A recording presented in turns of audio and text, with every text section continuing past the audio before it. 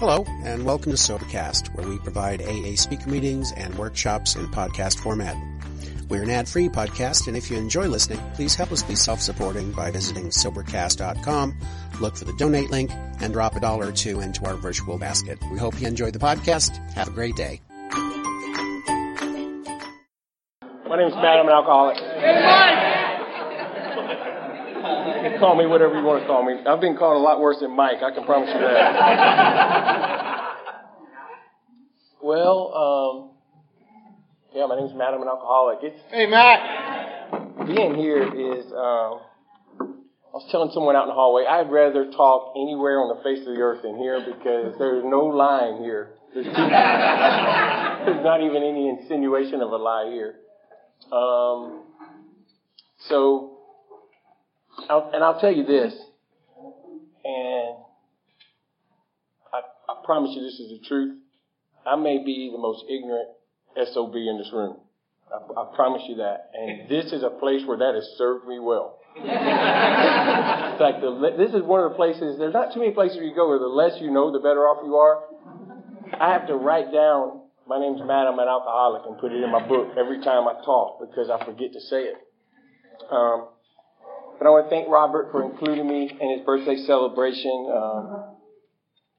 I was trying to think about some things that I could say about Robert. There's nothing that I could really say that the folks here don't already know, but I will tell you that Robert has been with me in the toughest of times, and I think I've been there for him in the toughest of times. And we've enjoyed each other's company in the good times also. And if there's anybody new to Alcoholics Anonymous, or is there anybody who's been around for a while and you found you haven't quite fit in, there's a lot of stuff that we do. And when I say we, it's anybody who shows up and does the deal. The meetings are a very small part of it. And my sponsor used to tell me that Alcoholics Anonymous is not a place you go, it's a thing you do. It's a way you live. And a lot of us have been in each other's homes, and a lot of us have been in churches together and been in funeral homes together. And I have this thing that I like to read when I talk about about my bottom and when I went to the hospital. And this may be a shock to you, but I only wear this suit at funerals and AA talks. I should say this suit period. And I felt something crumple. And I said, well, this is it, I didn't lose it after all. And when I pulled it out, it wasn't what I was looking for, but the last time I wore this was to a funeral for a kid that I spent time with in this room, and you guys spent time in this room, and Logan already hit on this, but I have no idea why. I have no idea, and I'm not going to ever pretend to know, hopefully, of why he had the fate he had, and I get the fate I had, but I can sum it up to you like this. If there's one thing that I'm grateful for today, it's that life's not fair. Because if life were fair and justice was served, I would be in big trouble right now. And it just didn't work out that way for me. Best case scenario in a fair life, I would be in prison. And in the worst case scenario, I would be dead. And I have no idea why I get to live. So, thank you, Logan. I wasn't thinking of myself or anything while Logan was talking. I was really in a spiritual spot. But when he did his closing, I said, hey, wait a minute. That's the way I close. But I was thinking of Logan when I was doing that. So I'll give you guys some examples. I'm a nutcase. I mean, I would love to come up here and be one of those speakers that Alcoholics Anonymous has completely revolutionized my life, and I've been on a spiritual plane progressing upward since the day I got here, but it's not that way.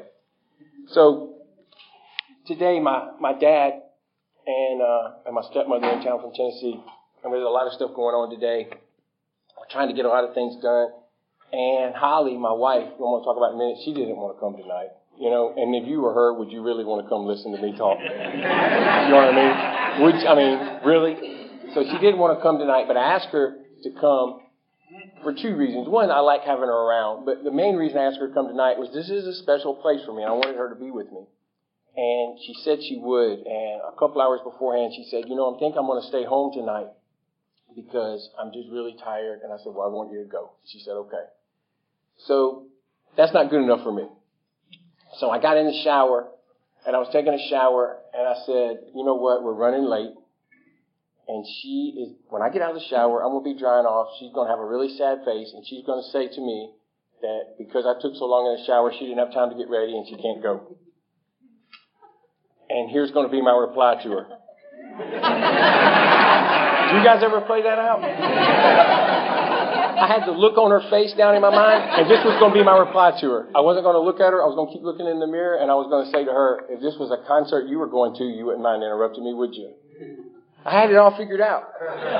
So I got out of the shower, and I was waiting for her to say what she was supposed to say. And she said, you know what? I don't have time to really get ready, so I'm just going to get ready in the bathroom, and we'll be ready to go. It's like, ruined everything. Ruined everything. So let's do this.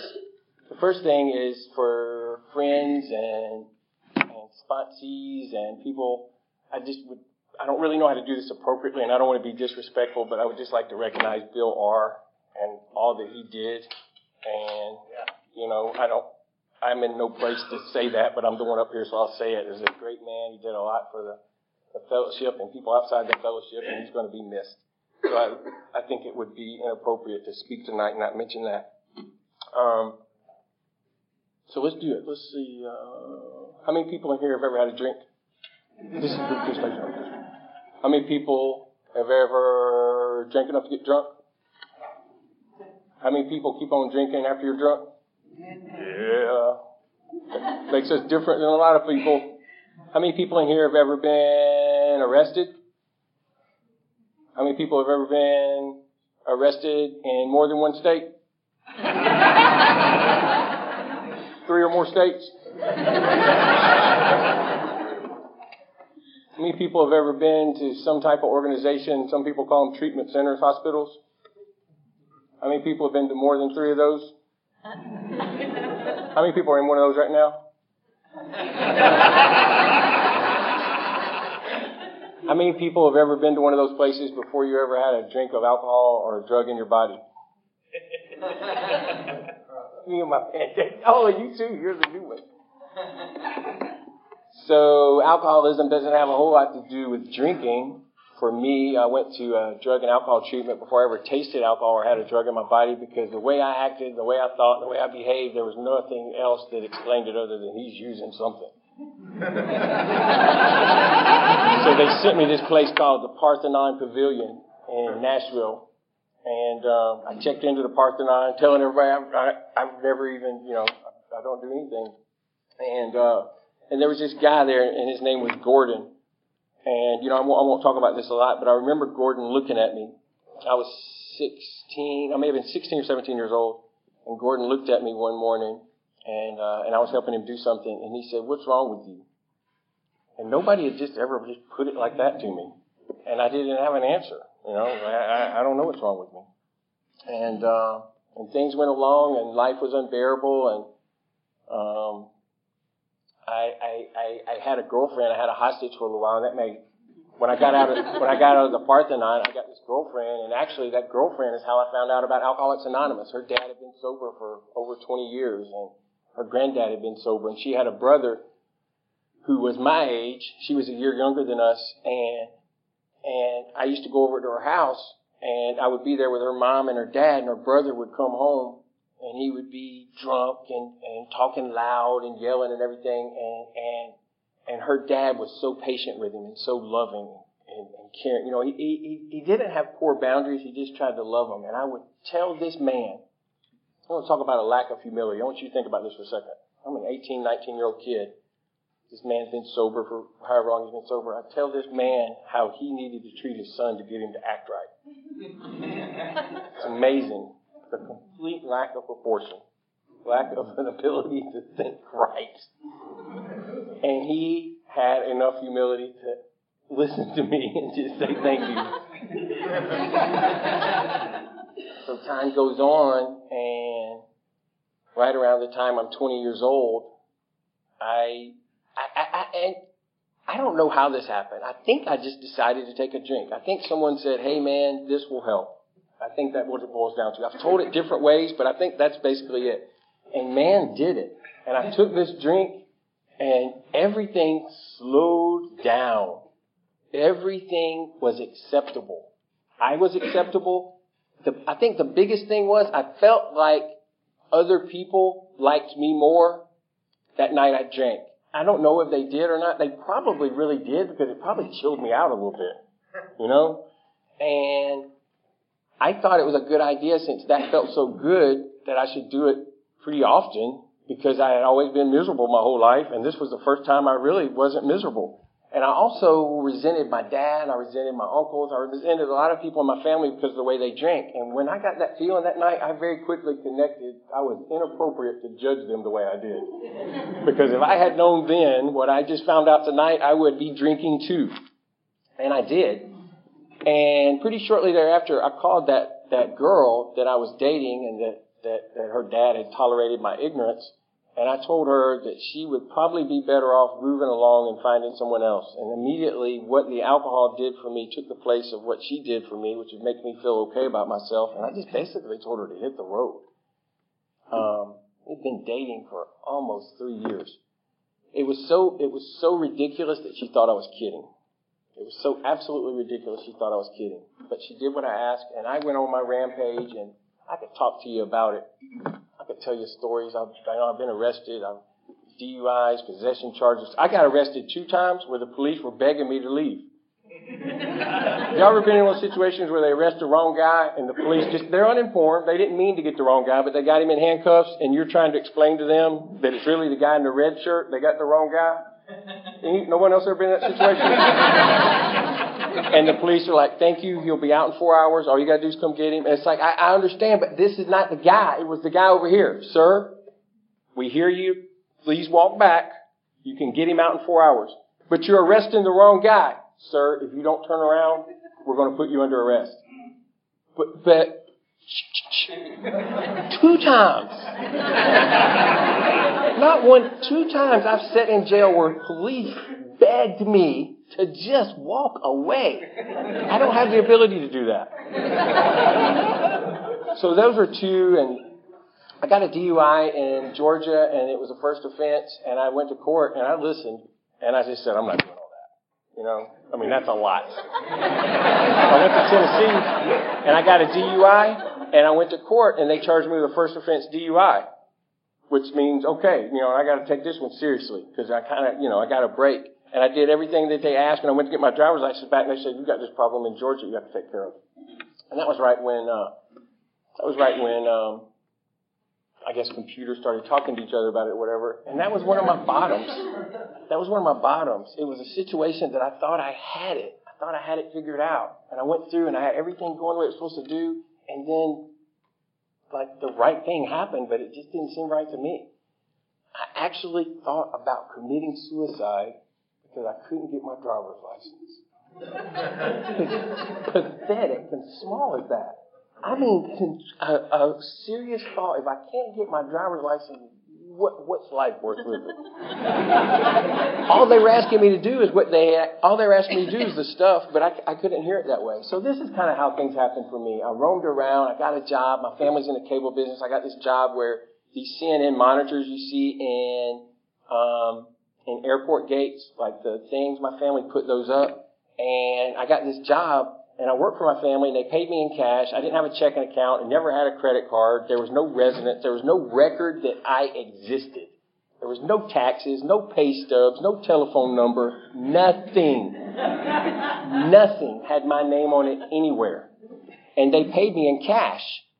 So I would get paid and have $5,000, $6,000, $7,000, $8,000 and go sleep on somebody's couch until I ran out of money. And have to keep the money with me because I didn't have no place to put it. Now, that's okay. The sad thing is when I lay on the couch at somebody's house and go to sleep, I would think, I got it made. John had to stealing water from the guys living. I beat the system. I'm not paying taxes. Nobody can contact me. This is the life. If I could just get them to wash this blanket, everything will be good.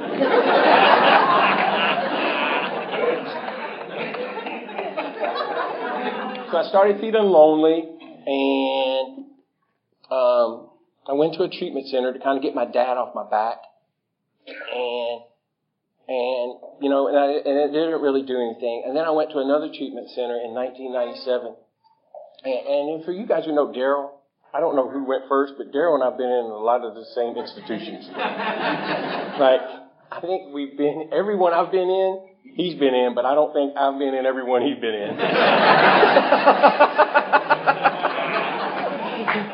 So, I went to this place called Buffalo Valley, and I had tried to cut back on my drinking, taper off, and I tried to quit, and I couldn't. I went to this place called Buffalo Valley, and I really got it. Guys from AA came in, and I wanted to stay sober, and my dad came to pick me up there. It was a 30-day treatment. And I remember telling my dad in the parking lot of this place, I said, Dad, if I do what they said, I don't ever have to drink again. And why that's important to me is I didn't know it, but on some level I'd already accepted that I had to drink, which is a big deal for an alcoholic. You know, I had gotten over the hurdle that I'm just doing this. There's a problem. You know, I knew that it was me, you know. And I went, my uncle gave me another job, so I moved to Huntsville, and he gave me an apartment and a truck. And so everything was all set up for me, and I did really good. You know, I started exercising, I got in good shape, I started eating right, I started treating people better, I started treating my family better. I went to AA in Huntsville. Well, I went to this treatment place in Huntsville, and I went in there and I said, hey, where's the local AA meetings? And they told me, my thing with AA is, I think it's a good thing. You know, I've been going to AA meetings for a lot longer than I've been sober, by the way, which I'm guessing a few of you can relate to. I thought it was a good thing, and I understood the sponsorship thing. But I thought that the sponsor was for people that just didn't really know about AA. You know, they didn't understand the steps, and they hadn't been around as long as I have. This is not a joke. This is a conscious thought I had. I sat in that meeting and I said, for me to ask one of these men to be my sponsor is self-centered. And here's why. If I know what's going on and act like I need help, that guy's time's going to be taken from somebody who really needs him. So I just need to just do what I'm supposed to do and just move on along. And that worked fine. And I went by the swimming pool one day, and there was a lot of good-looking women down in the swimming pool. And they were probably around my age group, and I got confused on exactly how it was that they could drink at the swimming pool, but I couldn't, because I was only 27. Now, if I was 50, I get it. Even if I was 40. But 27 is a little bit more irresponsible than it is alcoholism. And now that I go to work, I pay my bills, I do what I'm supposed to do, I'm responsible. So there was a problem. My uncle said, you can't, you know, the only condition you work in here is you can't drink. I was like, okay. So I lived in Huntsville, which is where we worked, but they all lived somewhere else. So they would come in on Monday morning and then leave on Thursday afternoon and, you know, be there during the week. So one Friday I started drinking, and I drank down at the pool, and it was great. You know, met some new people. And that Saturday I woke up and I drank. And that Sunday I woke up and I drank. And I went to work that Monday morning, and I was sure they were going to be able to see it on my face, you know, that something's going to happen. They're going to be like, he got drunk this weekend, get your stuff and get the hell out of here. Because that's what people tell me sometimes. And no one said anything. And then I said, well, you know what? They're just going to tell me at lunch. He didn't want to embarrass me. And lunchtime came, nobody said anything. The end of the day came, and I said, on my way home, and you guys ever lived in Huntsville on Highway 72, I was driving home, and I said, this is the answer. I need to drink on the weekends, on Friday, Saturday, and some part of Sunday. And I did a good day's work today. It didn't affect my work. Everything's fine. So the next Friday comes around, drunk. Saturday, drunk. Sunday, drunk. Go in Monday morning. And no one said anything. It was just like the Monday before. Lunchtime came and went. Nobody said anything. And I was on my way home Monday, and the thought crossed my mind that if they can't tell on Monday morning you got drunk on Sunday, how could they tell on Tuesday morning that you got drunk on Monday? It's absolutely no difference. So the best thing for me to do is to pull into this store, get some of that feel good and let everything be the way it's supposed to be. And I never stopped. Somewhere in just that 48 or 72 hours, a man who had gone to the end of the world to help me and assist me and love me, my uncle, I didn't even care if he knew I'd been drinking. I didn't even have enough respect for him or myself to try to hide it. And he manipulated me into going to see the doctor. And he told me that we were changing our health insurance at work and I needed to have a physical. Which doesn't sound that big a deal, except we didn't have health insurance. It didn't even exist. But I said, okay, So I went to the doctor and he sent somebody with me that I thought that, I don't know exactly what I thought, but I thought that it was like a positive thing. But I didn't realize he was making sure that I actually went to the doctor. So he sent somebody with me, and I couldn't fill out the forms, the questions, because the bubbles were so small. I couldn't keep the pencil in there. So the guy filled it out for me.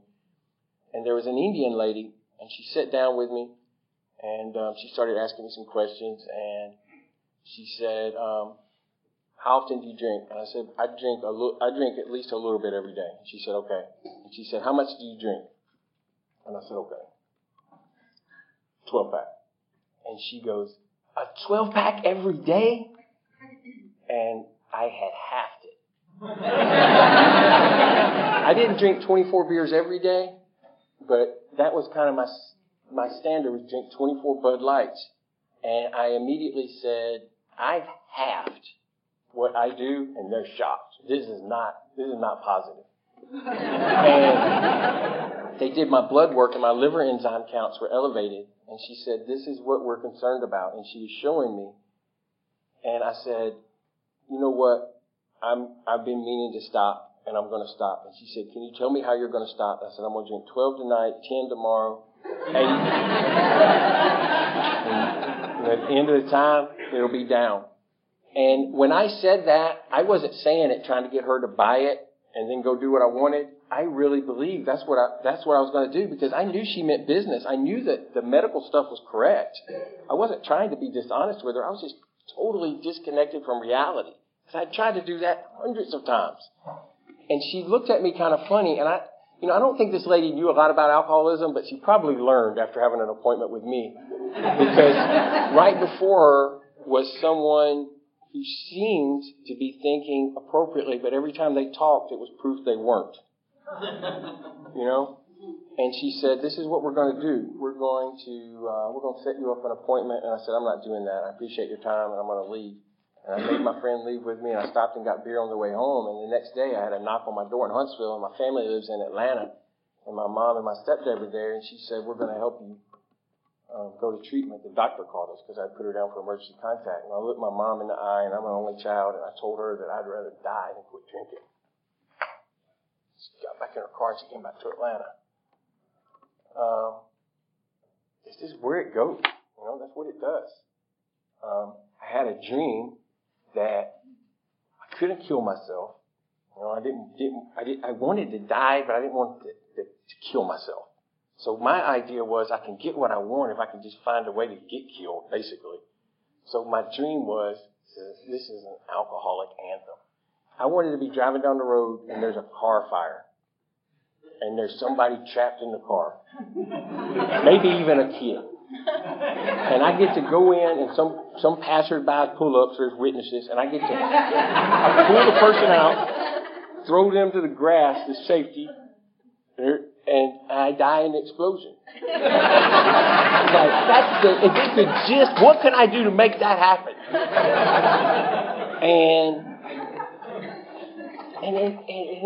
It's just so funny, but it's so sad. It's so sad that I was at a spot in my life with all the resources I had, and all the people that cared about me, and all the love in my life. And alcoholism and my thinking took me to a spot where that was my dream. It's just, it is what it is. So that's what it does. On the night before Father's Day in 1998, I went to my grandparents' house, talked to my two grandmothers, and told them goodbye. I had gotten okay with dying. it's just, 28, going to die. And I told my grandmothers goodbye. I went to my dad's house and passed out on my bed. And my mom called to talk to me. My mom and dad don't talk. They've been divorced for 25 years. And my dad said he's asleep. She said, wake him up. Couldn't get me up. And she said, I feel like something's wrong. Wake him up. And he said, you're crazy. Call back tomorrow. She said, you can either wake him up or I'm going to call the police. So, he thinks like me. So he woke me up. And she said, take him to the hospital. And he didn't know why he was taking me to the hospital. So I went to the hospital and I got there and they kind of had me do this field sobriety test. And I walked and counted to 10 and, did the ABCs and all that stuff. And the doctor was looking at me, it's kind of like he's writing stuff. And I was like, what's wrong? And he said, your blood alcohol level is 0.42. I was like, that's crazy. 0.3 people are dead. And I'm having a conversation with you and it's 0.42. And he said, that's why we're worried. So they invited me to spend the night. And they gave me Librium and they decreased it too fast. And I went into these hallucinogens. And you guys know those things on the barber shop? Whatever that thing is. I had 2 of those in my room from the floor all the way up to the ceiling. And they were going constantly.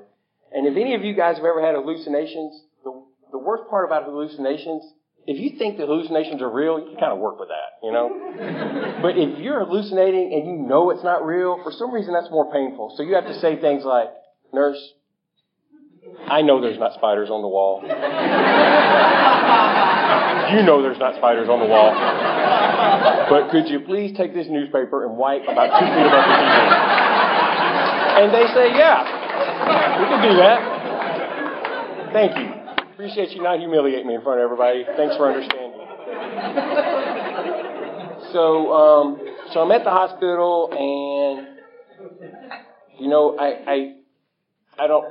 I know I told them that I didn't want to go to treatment. My dad's understanding of the disease is when they're rolling me to coronary care, which is where you go when the Librium gets taken down too fast.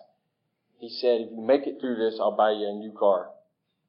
And his idea was, I guess his idea was that was the whole problem. I didn't have the right car.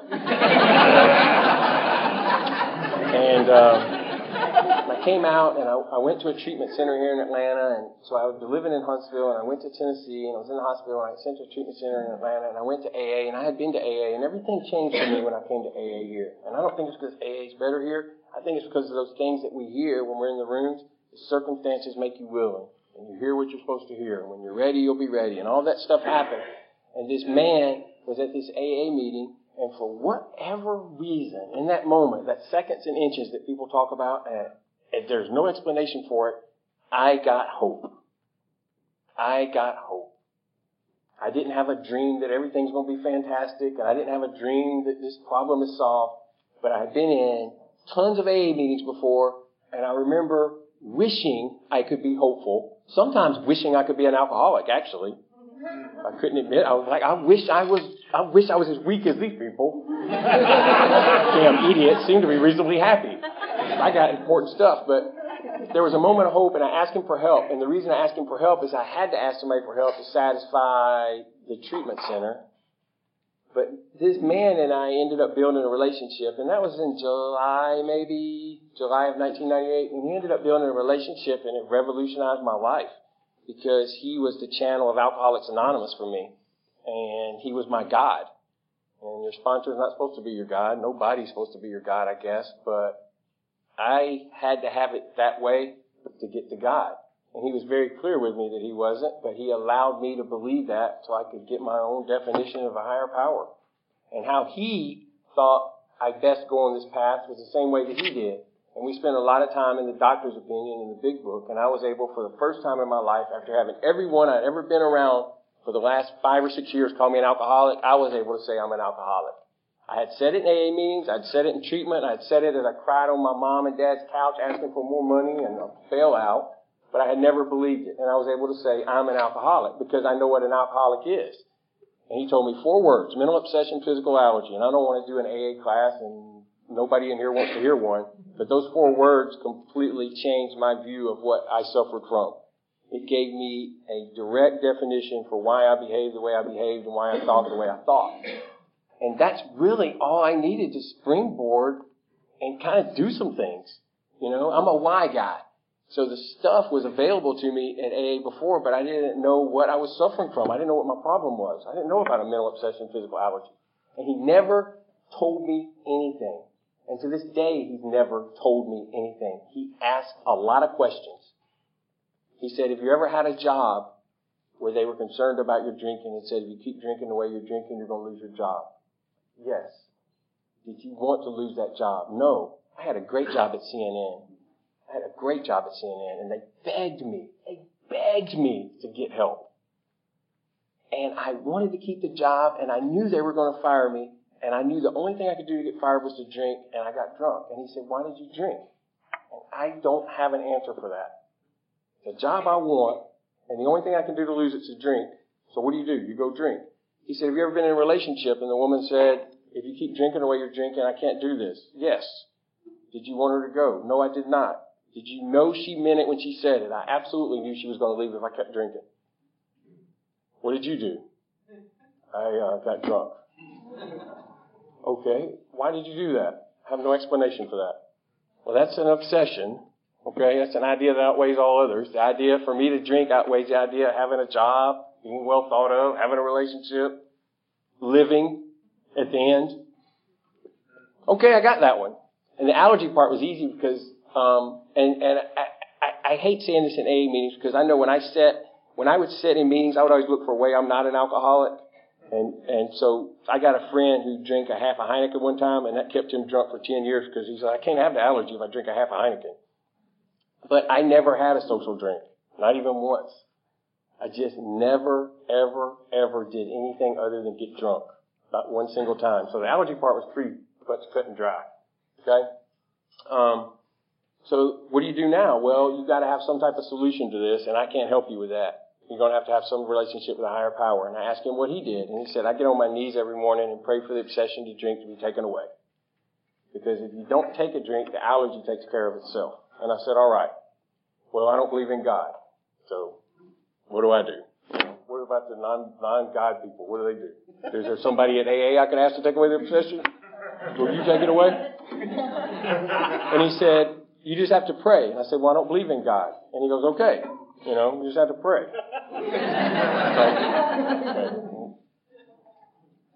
He said, you don't have to believe in God to pray. You just have to be willing. And that makes sense to me. I don't know why. He gave me permission to pray. So I got down on my knees and asked God to take away the obsession. And at night I said, thank you. And we just started doing things. And we did a 3rd-step prayer together. And I had been praying on my knees for morning and night. But I always did it when my roommate was in the shower or not at home. And I didn't want anybody to see me on my knees. Didn't mind anybody seeing me yellow or 50 pounds underweight or handcuffed. But you're not going to see me down on my knees praying to anything. That's just not the way I roll. I'm a whole different situation. So no one had ever seen me pray on my knees before until we got... You know another funny thing about that? My mom, this lady who's been praying for me her entire life, I'm her only child, went to the hospital, sat with me when I'm in coronary care, pray. I've been sober for 2 or 3 months, and she came to pick me up because I don't have a car or driver's license. And we're driving to eat lunch somewhere, and we're talking about things and talking about prayer, and she's like, this. And I said, Mom, you pray on your knees? And she said, no, I don't pray on my knees. And I said, well, then it doesn't even count if you don't pray on your knees. Just like that guy, that guy back there that, had been sober for 22 or 23 years and didn't know how to treat his alcoholic son until I informed him how to do it. So, one other quick, I hate to bounce around, but one other quick thing about that. It was so desperate with my mom when I was at the hospital, she called that man. And that man has one daughter who got called by her boyfriend that she'd been dating 3 years and told to hit the road because he didn't need her anymore. And he came and 12-stepped me in the hospital. Now, you want to talk about putting some things to the side. And I went back every single one of my anniversaries and thanked him for doing that. But that's Alcoholics Anonymous to me. This man probably mistreated my only daughter worse than anybody ever has. But he needs a 12-step call, and I'm going to go do it. And he did. So I did the third step, and I did the fourth step, and, get the fourth step down, and he said, this is what you got to do. And what's really nice is if you don't have a driver's license or if you don't have a car or whatever, the car time with my sponsor was way more important than anything that happened in the meetings. I still don't know what the hell goes on in meetings. I know we talk about a lot of people doing it wrong, like this meeting, those people don't do it right. And what happened to AA, and back in the 40s we did this, and, in the car, it's just the car. It's he and I. So we're talking. And he tells me to start on my fourth step, and I start on it, and he says, this is what you do, call me when you get done, and then you do this next, and you do this next. And my roommate had the same sponsor, and we used to try to do, get 2 calls for one. Like, Travis says he's checking in too, and he goes, hang up the phone, tell Travis to call me. So he would pick us up, and we'd do this stuff, and I get my fourth step down, and I got it. And in November of 1998, we met at this church, and we go down to the basement. The meetings were on Monday and Friday. And we were there by ourselves on Tuesday, and we got into action. And I knew it was the fifth step. And we opened it up, and I said, listen, Pat, I was thinking about something. And he said, hold on just a second. I said, okay. And he said, write that down on your book. And I wrote it down, and he said, what's the name of this chapter? And I said, into action. He said, put an X on what you just wrote down, and let's start reading. Got it in play. We started reading, and he closed his book and crossed his legs and goes, well, go right ahead. I was like, well, go right ahead with what? And he said, it says that you're supposed to tell me all your life story. And I reached over to get my fourth step, and he goes, I don't really care about the fourth step right now. I want you to tell me your life story. And I said, well, where do I start? And he said, well, you can start with sex with farm animals since you're from Tennessee.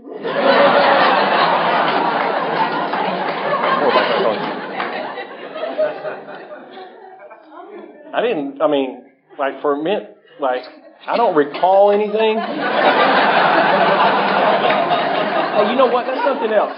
That's something else. It's real quick. I'm a blackout drinker, and that's what I do. I black out when I drink a lot, at least half the time.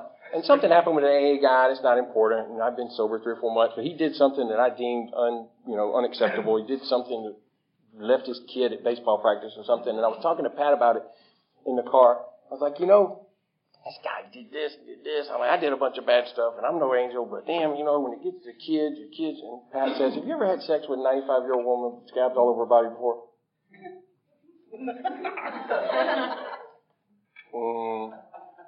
I haven't, and I'm not sure how that connects with somebody getting left at baseball practice. And he asked me again, and I said, no, I haven't. And he said, I thought you told me you were a blackout drinker. I said, well, I am. And he said, then how do you know? I don't hear any laughter.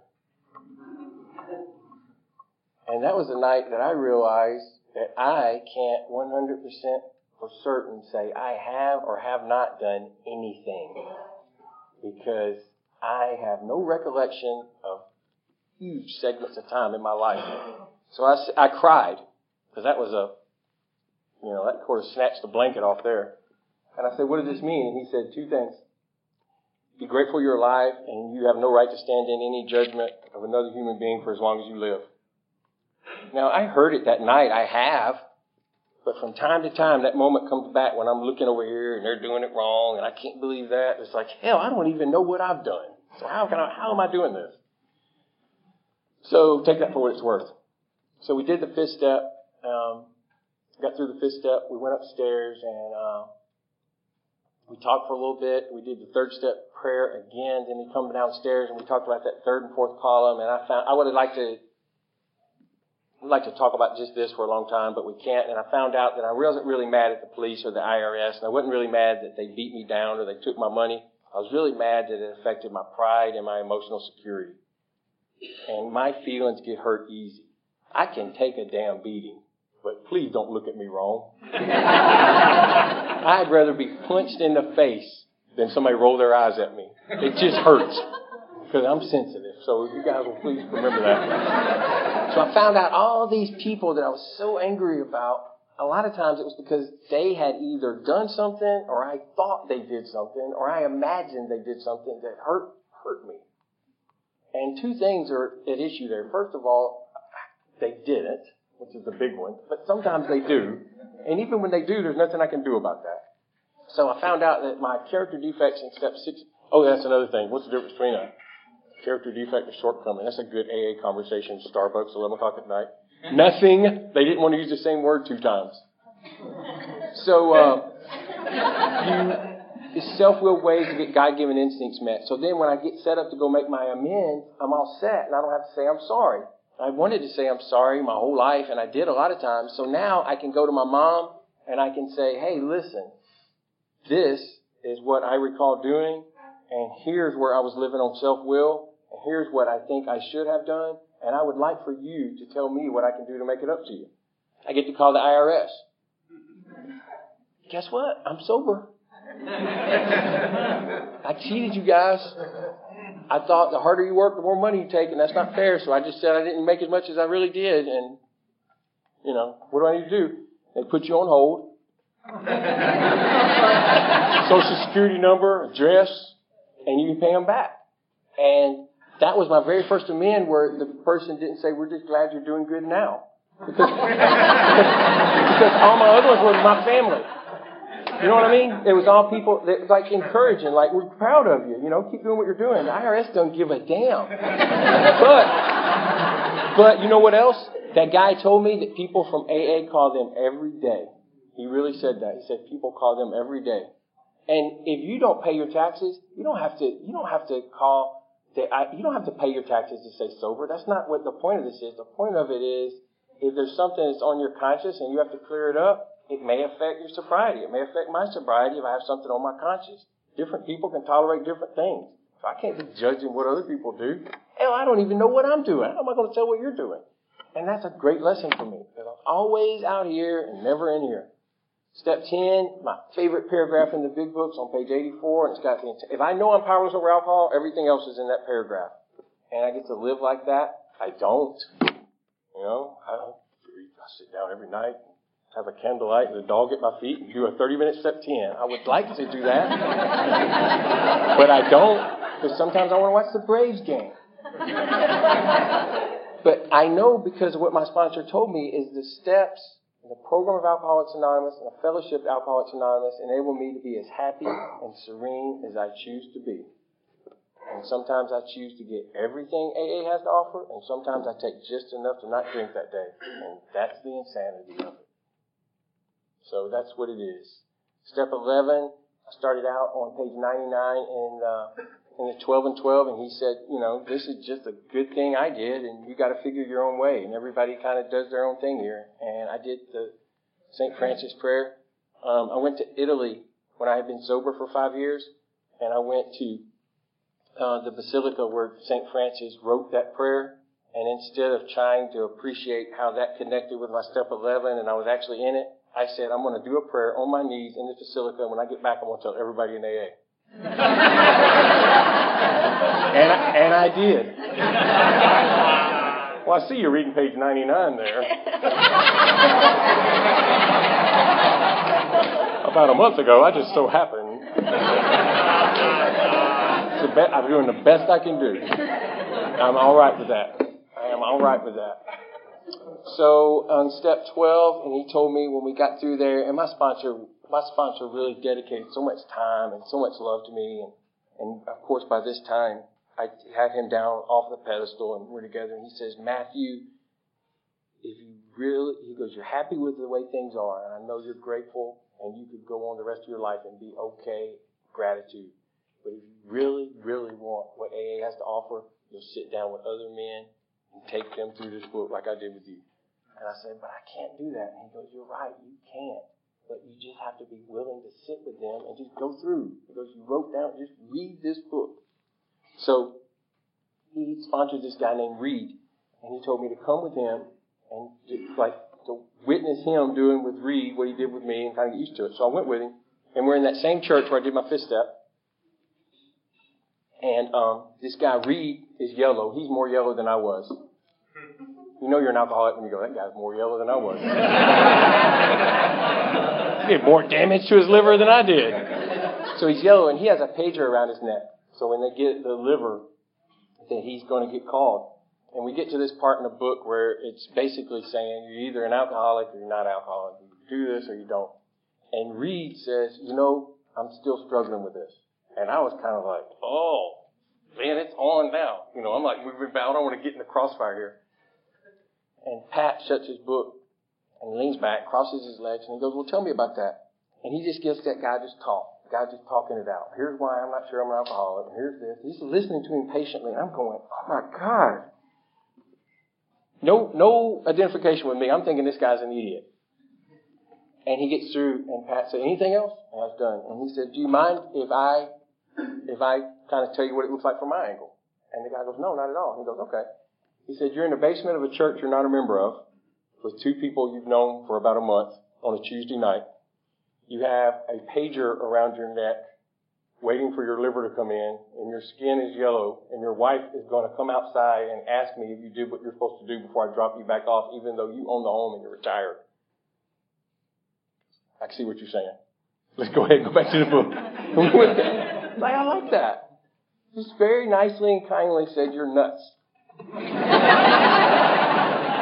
So I was willing to sponsor some people, and I've gotten to sponsor people, and some of the things I'm most ashamed of and have the most pain about is the things I get to sit with other guys and listen to, and won't go into that a lot, but the fifth step, taking people through the steps, it changed my life again, and I got to see what they meant by that, because there was 2 or 3 things that happened in my life, and they're saying, not regret this, not want to shut the door on it. Exactly how would I ever be to a point where I'm not going to regret that?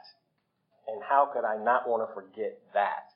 And then you sit down with a man in tears and he can't look at you in the eye because he's so ashamed, and he says the exact same thing, and you get to say, me too. I don't know where you get that except for here. I don't know where you get that for here. So I'm going to close out with this. So that's just kind of what it is, To close out, I'm going to say some things very quickly. I got the opportunity to work at the place where I lived while I was getting sober. They didn't save my life, but they gave me a place to live, and they supported me while you guys saved my life. So without them, I don't think I would have been able to stay here. So y'all get the credit, but they get an assist. So I got to live there. And one of those things that I was telling you about, being a blackout drinker, is I lived alone most of the time while I was drinking, and there were many mornings where I had to walk down the steps of my apartment and walk around my car with that feeling of, oh my God, I hope I didn't hit anyone. I hope I didn't hit anything.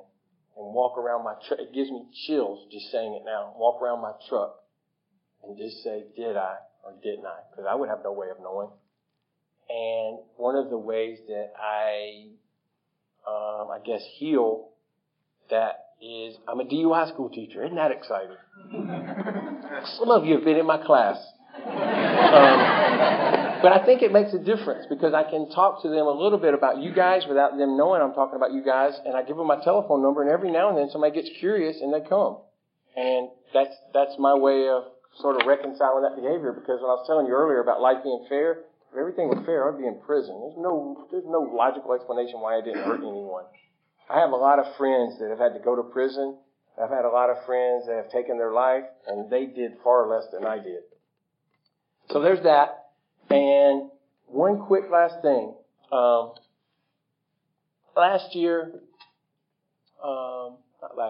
3 years ago, in March 2010, I had been sober for 12 years, almost 12 years. My entire life was pulled out from under me. Entire life. Now, I don't know what's reality and what's not reality, but my perception at that moment is the way it is. And everything I had ever dreamed of, everything that I'd ever wanted, I had it. And it was taken away. It was all taken away abruptly. I called my sponsor. I went, some of you have been, a lot of you have been involved in this. I called my sponsor and I went to his house and I let people love on me. And I didn't know this, but my pride had kept me from ever letting other people help me in Alcoholics Anonymous except for my sponsor. And I thought that was I was selfish with being unselfish. I was thinking, and it was pride. I can help people and I can do this and I can do this. I'll help somebody move their furniture, but I'll move a couch by myself to keep from bothering somebody. Well, that's not what the AA teaches. But I didn't let anybody help me do anything, and I got brought to my knees in such a way there was nothing for me to do but to ask for help.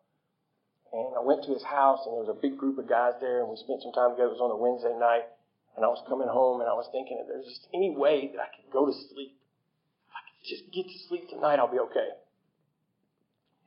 And this guy called me that I had sponsored. I hadn't talked to him in 2 years. He said, I'm in trouble, and I need you. I was able to accept help. And there's no doubt in my mind that God would give me a message when he had that man call me. I got to get in the middle of the bed again. And there's a lot of people in this room that sat with me during that time, went to eat with me and cried with me. It was the first time that I allowed another man to hold me while I cried and let people see me at my weakest spot. When I got to that point, and I started pushing my way back out, and I got out, and then I got to see that I had come full circle, and at that time, at least up until now, I had let myself have everything Alcoholics Anonymous has to offer. Sponsoring people and speaking and being willing to come 30 minutes early, that's very important things, but I had cheated myself out of letting someone else be there for me when I needed them, and I learned that lesson. Now, things change quick. Alcoholics' lives, if you're drinking or if you're in recovery. So right about the time I realized this, and I'm starting to, my answer to it was I just start working 90 hours a week. Which, there's some benefits to that. You get a little more money. Holly came into my life, and man, I would like to tell you guys about this. So Holly came into my life. I did everything I could to say this is not right. So all those same people that I went back to them and was like, it can't be, aren't you supposed to wait 5 years or something? It can't be this fast. Doesn't God have a time limit? And it's like, no, just shut up and do what's in front of you. So I went down. Holly and I are dating. We've been dating for a few months, and I talked to her about proposing to her, and we went and we got a ring, and I was just thinking, this is not the way things are supposed to be for me. So we go down and I meet her dad in Florida, and her dad's talking to me and everything, and I tell him I want his permission to ask her, and she's asleep, and her mom in her room, so it's just me and him. And he gets up and he hugs me, and it's like, okay, this is good. And then we separate, and then I see his face drop, kind of. It's like, oh, shit, what happened? Everything was going good. And he says, well, Holly tells me that you got into your line of work because you've had your own problems. Oh. And I said, I do. And he said, how do you know that being married and the pressure of being married is not going to cause you to drink again? And I said, I don't. Now, this wasn't me. I had practiced this with my sponsor for days beforehand. I was her dad, and he was me. I drilled him. It's like, why is somebody 41 years old not married yet? And what do you got? What kind of house do you got? And what are you? And he's just answering the question, so I'm prepared. And I said, I don't know. And he goes, how do you know that pressures of having a kid are not going to make you drink again? And I said, I don't know. And he's just looking at me like, that's the best you can do. You're not comforting me here. And I said, this is what I do. And I went back to that very first thing Pat told me. I said, I get on my knees in the morning, I ask God to take away the obsession to drink, and at night I get on my knees and I say, thank you. And I don't think I'm going to stop doing that. And he said, that's good enough for me. Gave me a hug, got married, beautiful. Anybody who's friends with me on Facebook probably sick of seeing pictures and videos of my son, but you're going to have to defriend me or block me because they're coming. And that's the way it is, I don't have an explanation of why I get to have that. If it's what you deserve, I'm screwed. Thank God life doesn't work that way. So what's the message? I don't know. I'm pathetic drunk. I'm a daily don't eat drunk. I got hope here. Somebody was willing to spend time with me and be with me until I could develop some sort of spiritual relationship, and now I have 100% dependence on that relationship with God. And I pray on my knees every morning for God to take away the obsession, And at every night I say thank you, and I've screwed up everything you can possibly screw up between those two prayers. But I haven't taken a drink, and you guys haven't thrown me out yet. I'm closing out now. If Logan hadn't screwed everything up, I would read the bottom of the page, but I won't do that. I just want to thank you, and again, just mention to Robert, that thing of the relationships. If you're here and you're lonely, I know I was, if you can just make yourself ask somebody a question, or just make yourself go out to pizza tonight, or make yourself use a telephone. Don't miss. Somebody may come up to you, but they may not. Don't miss. Alcoholics Anonymous is not this meeting from 7 to 8:30. Alcoholics Anonymous is a way to live. We just happen to meet periodically at 7 to 8 o'clock in churches around town. This is not AA. This is just where we meet. Get to know some of us. Get a telephone number. Thank you, Robert. I love you. Without you, I'm nothing. Thank you, guys.